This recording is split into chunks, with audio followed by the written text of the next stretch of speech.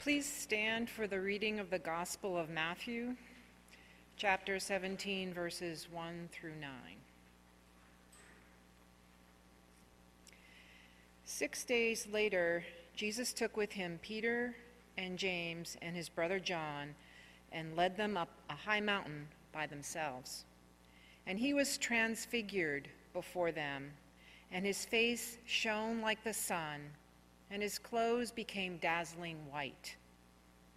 Suddenly there appeared to them Moses and Elijah talking with him. Then Peter said to Jesus, "Lord, it is good for us to be here. If you wish, I will make 3 dwellings here, one for you, one for Moses, and one for Elijah." While he was still speaking, suddenly a bright cloud overshadowed them, and from the cloud a voice said, "This is my Son, the beloved. With him I am well pleased. Listen to him." When the disciples heard this, they fell to the ground and were overcome by fear. But Jesus came and touched them, saying, "Get up and do not be afraid." And when they looked up, they saw no one except Jesus himself alone. As they were coming down the mountain, Jesus ordered them, "Tell no one about the vision until after the Son of Man has been raised up from the dead."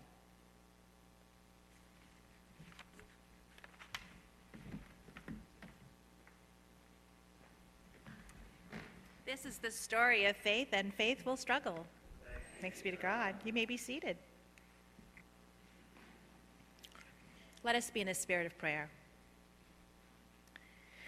Gracious and loving God, may the words of my mouth and the meditations of each one of our hearts be acceptable to you, our rock and our Redeemer.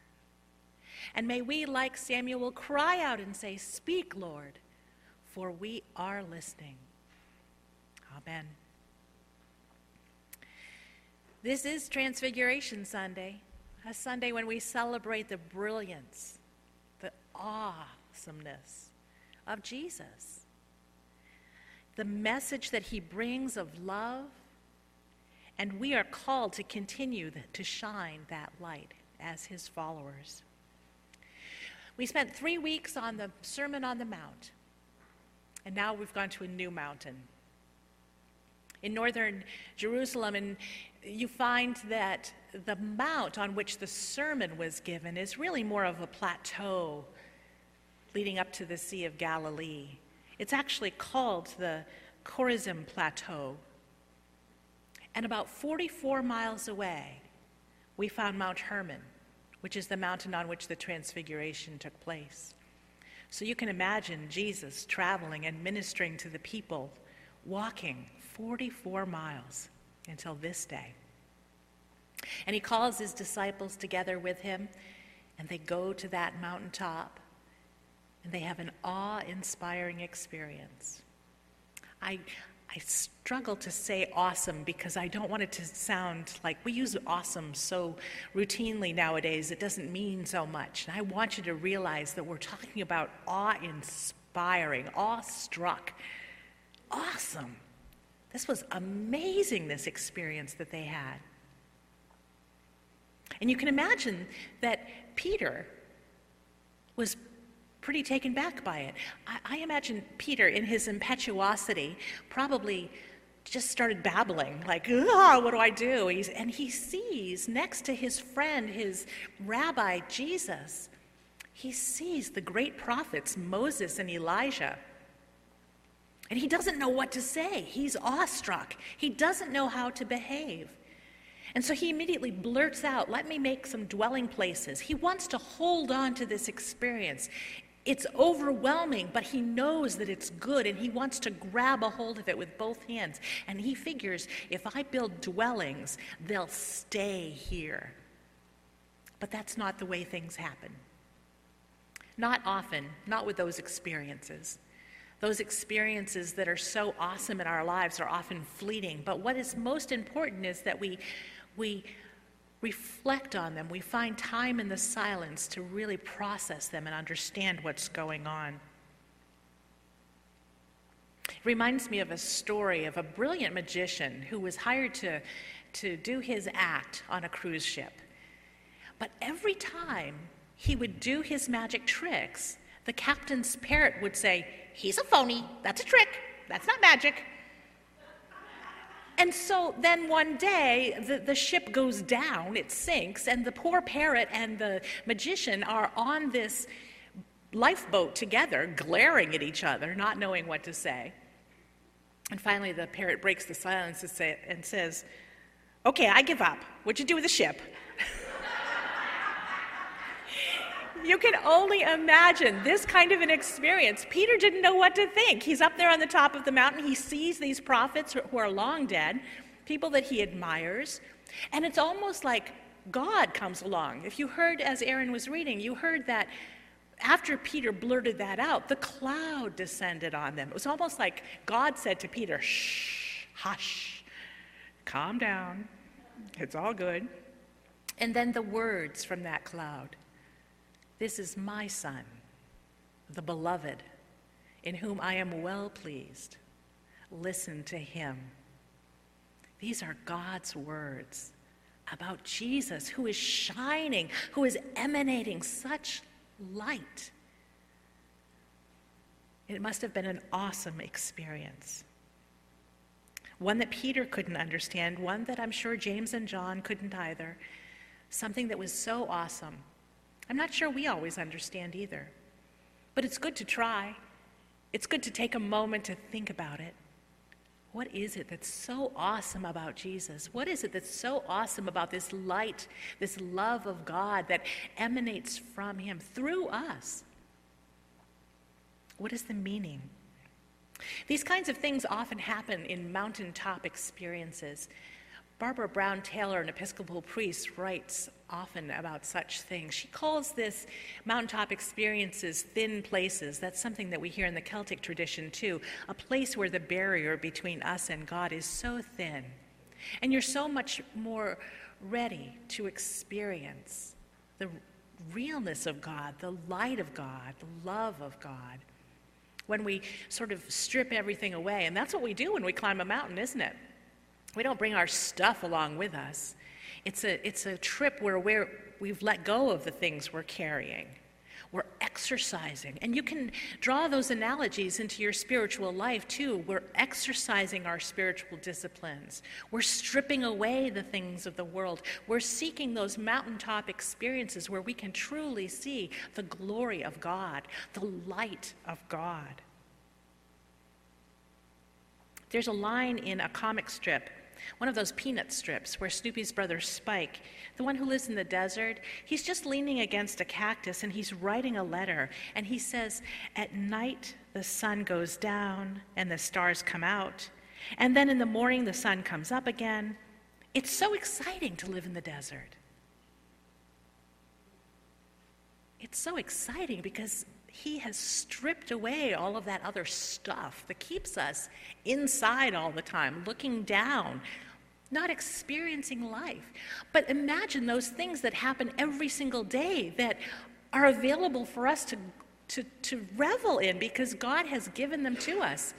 Things like the sunrise and the sunset. Things like the stars that come out at night. You know, I'm particularly blessed because I work here down the hall from a bunch of little kids. And every once in a while, there's a parade. It's really awesome. And it just doesn't happen on Halloween. It happens all the time. We had a dress-up parade a couple weeks ago. This past week, it was a color parade, rainbow streamers. And all these little kids come marching down from Hannah Hall and through the sanctuary. "Hi, Pastor Cheryl." And I never want that to become routine. I want that to always be awesome and awe-inspiring, and for me to be awestruck by that. I want to see those sunsets and those sunrises and the stars at night. And you know the way I make the dwellings that Peter made? I take pictures. Oh, I've got to capture that. I've got to capture the beauty of that. I've got to capture the memory. I write in my journal. I capture the memory. but nothing substitutes for having that experience. And so I guess when we celebrate Transfiguration Sunday, we need to remember to avail ourselves of those opportunities, those times when God is present to us. And God is present to us on Sundays in the faces of one another, in the faces of our family, those we work with, the nature that is so beautiful around us. And seeing Christ in this way is precious. And I think about that when I read the last part of this scripture, the part when, as Jesus was walking down the mountainside with the disciples, he says to them, "Don't tell anybody what you've seen." It's like it's precious. It's not ready to be shared yet. It's still a kernel until after the Son of Man has arisen from the dead, which now has happened. And so we are empowered to share this wonderful story, this story of glory and light and love, all that Jesus is doing in and through us each and every day. I might have talked before about the lectionary. The Revised Common Lectionary is something that Christians throughout the world use throughout all of the weeks of the year. And it's the Bible scriptures that we rely on to present our sermons. And some people do sermon series, and that's another way of doing things. But Catholics and Christians throughout the world all rely on this similar calendar.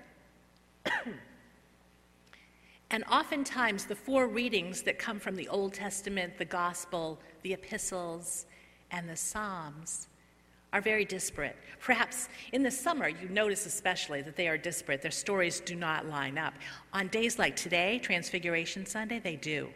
So we read to you from the Gospel. But the mountaintop experience, the Transfiguration experience, exists in some of the other lectionary passages this week too. And one is that of Moses, one of the people who appeared, the prophet who appeared beside Jesus on the Mount of Transfiguration. You remember that Moses had an awesome experience himself, an experience of God where the bush glowed, the burning bush, right?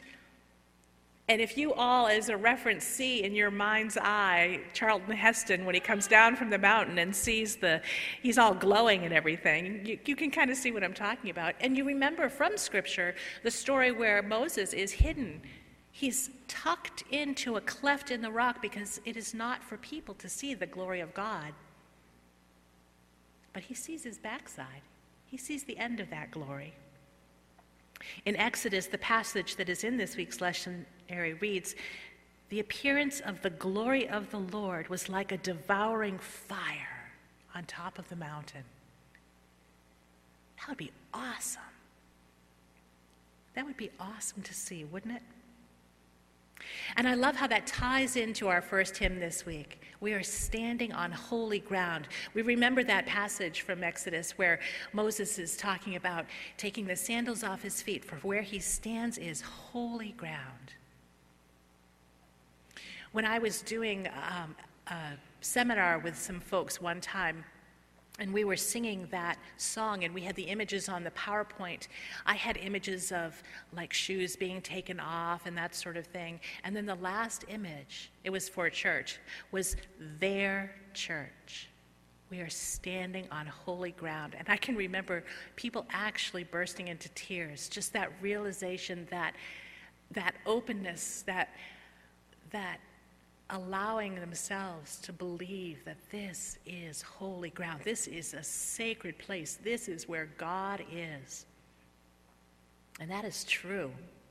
That is what we believe as Christians about this place where we live, that God has created it, that God glorifies God's self.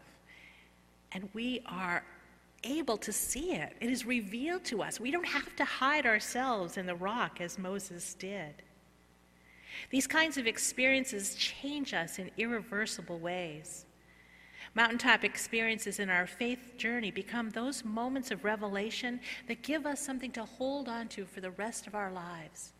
We remember those times when we were so touched by God, that we were able to see God revealed as God truly was. Just as Jesus was revealing himself to his disciples as the Son of God in this moment. In this moment, they knew he was more than just a rabbi, more than just someone they were following. He was the Son of God. So what if the church lived out its life in such a way that others could not help but see it? What if we believed this so strongly that we have seen that glory of God on that mountaintop? What if we believed that so sincerely that people saw us and thought, wow, I've got to get me some of that? What if Christians were so different that society became long-necked gawkers just trying to check them out? What if Christians were the people at which children and adults pointed their fingers and said, hey, look at that? What if we so lived the love, the salvation, the peace, and hope of God that we almost seemed out of place in the world around us? Are we willing to be that radical? To be so full of love, for hatred to be so absent from our lives that we almost seem different than the rest of the world? What if we were truly transformed into the very people of God? Wouldn't it be fun, exciting, and wonderful if people were lining the sidewalks around our church just to see what makes us so odd, what makes us tick? So the third place that the Transfiguration story appears is in the Epistle of Peter, the writing of Peter, the very one who wanted to build those dwellings, the one who was an eyewitness to what was going on. He tells us in his message that this is all about the character and the content of the coming king and his kingdom. The character of Jesus Christ and the content of the kingdom that is to come. God says, "This is my Son, the beloved, in whom I am well pleased." Peter seems to be at pains to stress that not only did he witness the transfiguration of Jesus with his eyes, but he also heard the words of God. This is conveyed twice in this scripture. First, that Jesus received honor and glory from God, and second, when the voice speaks, "This is my Son." And I bet you remember that these words were spoken by God at the baptism of Jesus too. When John took him to the river Jordan and baptized him, the heavens opened, the dove descended. "This is my Son." Jesus' identity is caught up in the relationship that he has with God. He is the beloved of God, and that makes him who he is. Our identity tells who we are. I am Wesley's pastor. That's a significant part of my identity. I am Jim's wife. That's a significant part of my identity. God loves me. That's who I am. That's true for all of us. Our relationships are who we are. Our relationships with one another, our relationships within this church, our relationship with God. We are who we are in relationship with. That is our identity. It is for the pleasure of God for his Son, a pleasure that is so innate in that relationship, needing no explanation. And as this is true for Jesus, so it is true for us. God delights in God's sons and daughters, just because they are God's sons and daughters. God created you and God loves you, not because of anything you do or achieve, but because God created you. You are beloved. It is the pleasure of God as his Son Jesus is faithful to his own identity. And that event of the Transfiguration suggests that the identity of Jesus is found within that loving relationship. His life, purpose, and mission are his true identity. Isn't that wonderful to think that our mission is our identity? Our call to be loving in this world is identity. Our call to be peaceful in this world is our identity. And God says, listen to him. It's a gift of revelation. Listen to Jesus as he explains, as he bears witness to who he truly is, the light of the world, the love. In his book, This Sunrise of Wonder, Michael Maine writes this to his grandchildren. If I could have waved a fairy godfather's wand at your birth and wished upon you just one gift, it would not have been beauty or riches or a long life. It would have been the gift of wonder. We should all live with a sense of awe at all that God is doing and has done for us. That gift of wonder, I think, is what Jesus was giving to us in this moment of transfiguration on the mountaintop. This moment when he changed from just a rabbi, or it appeared to the disciples that he changed, but he was fully revealing himself. This moment of awe is what he has given us. This is time to stop and smell the roses, to go outside and view a sunset, to climb a mountain and experience that awe, to draw nearer to God in your relationship with God. The brilliance of Jesus and his message of love is awe-inspiring, and we are called to continue to shine that light as his followers. Thanks be to God for this indescribable gift. Amen.